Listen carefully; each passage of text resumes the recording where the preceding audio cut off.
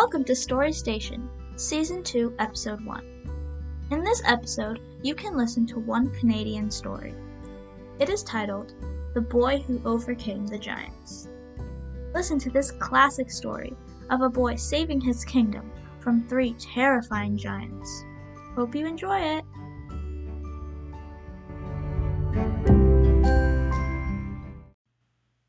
I will read a story titled, The Boy Who Overcame the Giants. Once, long ago, before the white man came to Canada, an orphan boy was living alone with his uncle. He was not very happy, for he had to work very hard, and tasks more fitted for a man's shoulders than for a boy's were often placed upon him. When his parents died and left him without brother or sister, his uncle took him to his own home, because there was no one else to take care of him. But he treated him very cruelly, and often wished to get rid of him.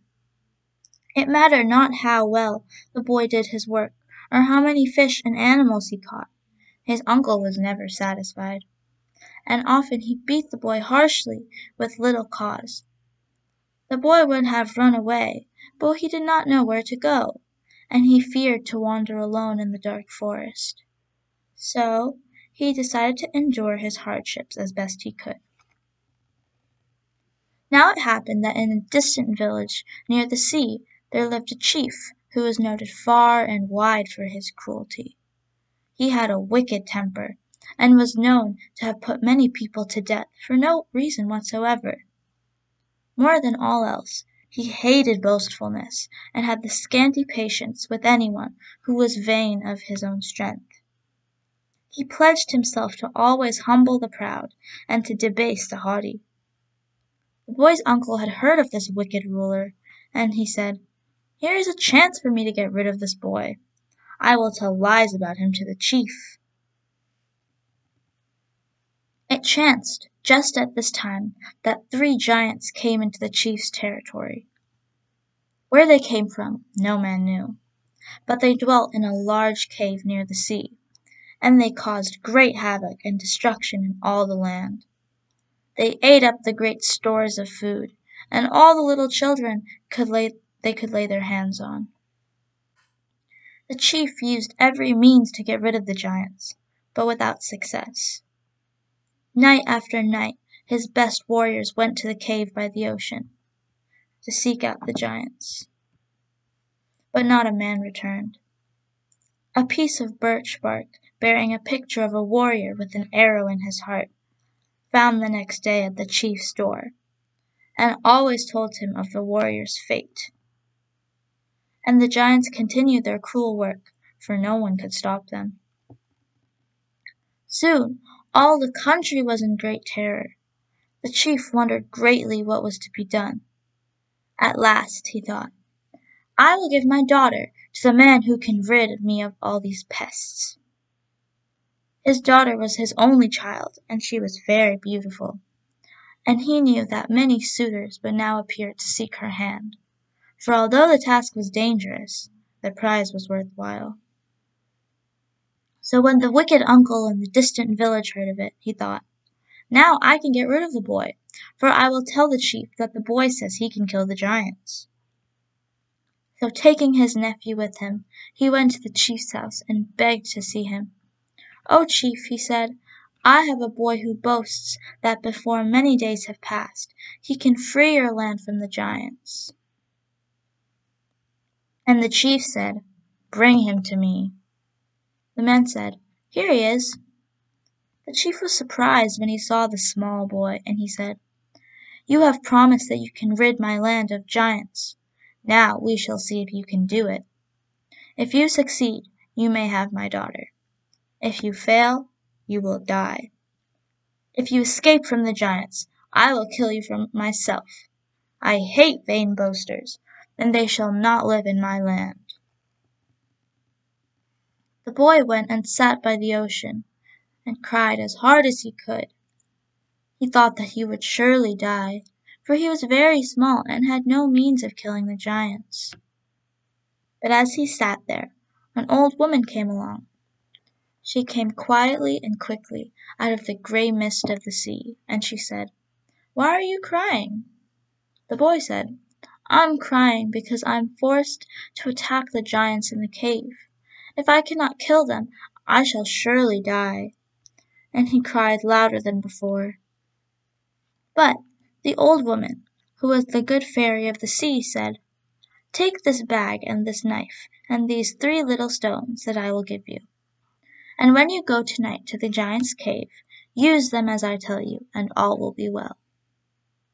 She gave him 3 small white stones, and a small knife, and a bag like the bladder of a bear, and she taught him their use. Then she disappeared into the grey mist that hung low on the ocean, and the boy never saw her again. The boy lay down on the sand and went to sleep. When he awoke, the moon was shining, and far along the coast in the bright light he could see an opening in the rocks, which he knew was the entrance to the giant's cave.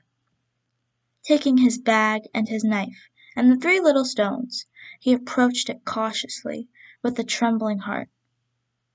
When he reached the mouth of the cave, he could hear the giant snoring inside, all making different noises, louder than the roar of the sea.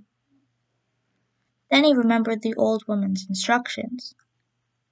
He tied the bag inside his coat so that the mouth of it was close to his chin.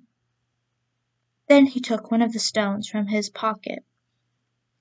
At once it grew to immense size, so heavy that the boy could scarcely hold it. He threw it at the biggest giant with great force, and it hit him squarely on the head.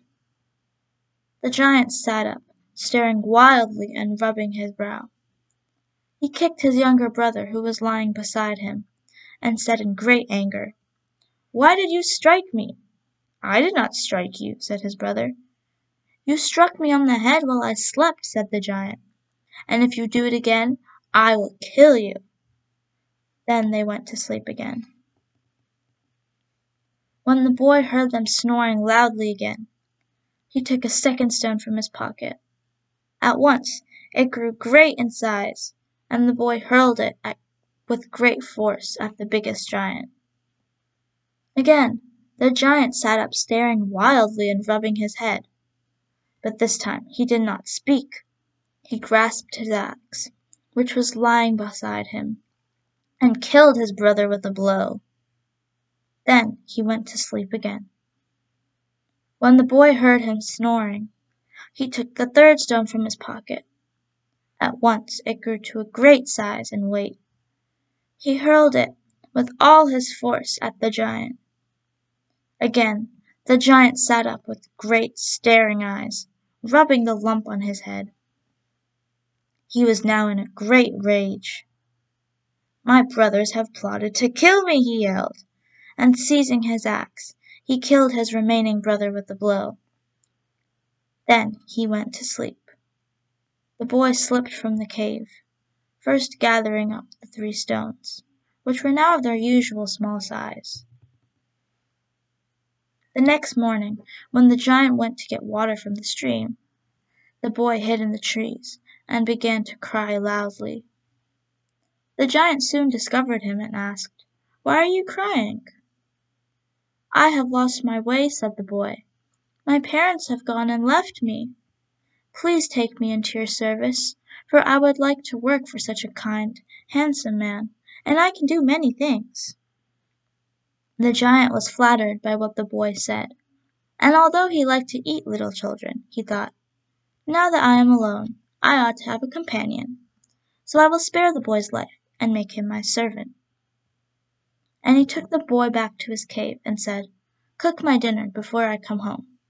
Make some good stew, for I shall be very hungry." When the giant went into the forest, the boy prepared the evening meal. He cut up a great store of deer meat and put it in a large pot bigger than a hogshead, and made some good meat stew.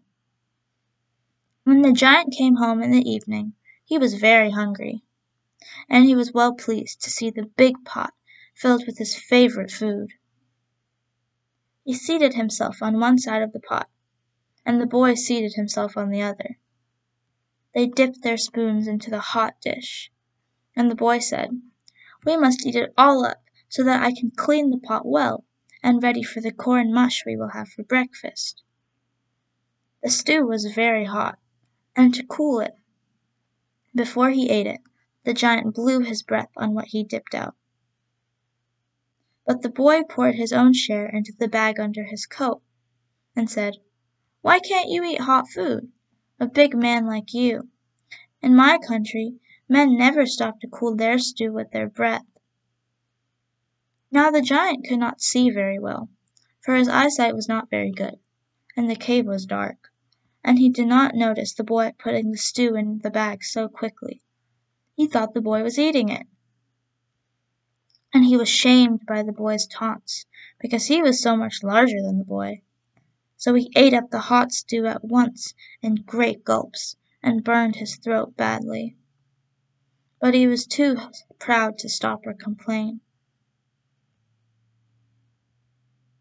When they had eaten half the potful, the giant said, "I am full. I think I've had enough." "No, indeed," said the boy. "You must show that you like my cooking. In my country, men eat much more than that." And he kept on eating. The giant was not to be outdone by a boy, so he fell to eating again, and they did not stop until they had consumed the whole potful of stew. But the boy had poured his share into the bag, and when they finished, he was swelled out to an immense size. The giant could scarcely move. He had eaten so much, and he said, "I have eaten too much. I feel very full, and I have a great pain in my belly." And the boy said, "I do not feel very comfortable myself, but I have a way to cure pains." So saying, he took his little knife and thrust it gently into the side of the bag, and the stew oozed out, and he was soon back to his normal size. The giant wondered greatly at the sight, but the boy said, "It is a way they have in my country after they have a great feast." "Does the knife not hurt?" asked the giant. "No, indeed," said the boy.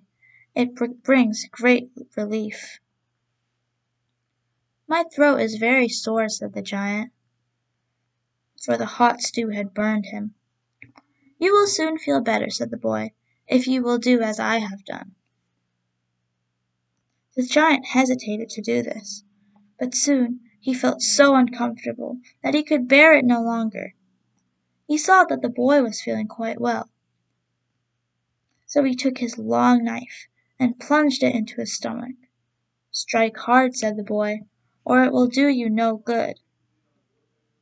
The giant plunged his knife into the hilt, and in an instant he fell dead. Then the boy took the stones, and the bag, and the knife, which the woman of the mist had given him, and went and told the chief what he had done. The chief sent his messengers to the cave, to make sure that the boy spoke the truth.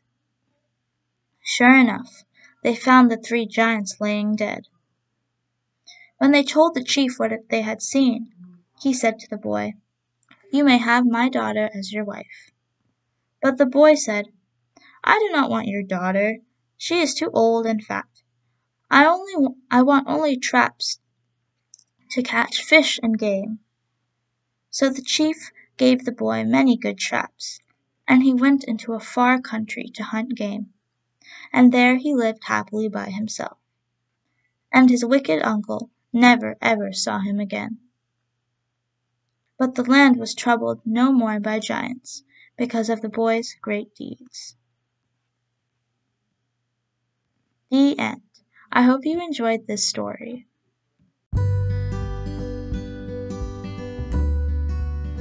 Thank you for listening to Story Station. We are adding stories as frequently as possible, so check back often. We would love to hear your feedback and any questions you may have. Thank you.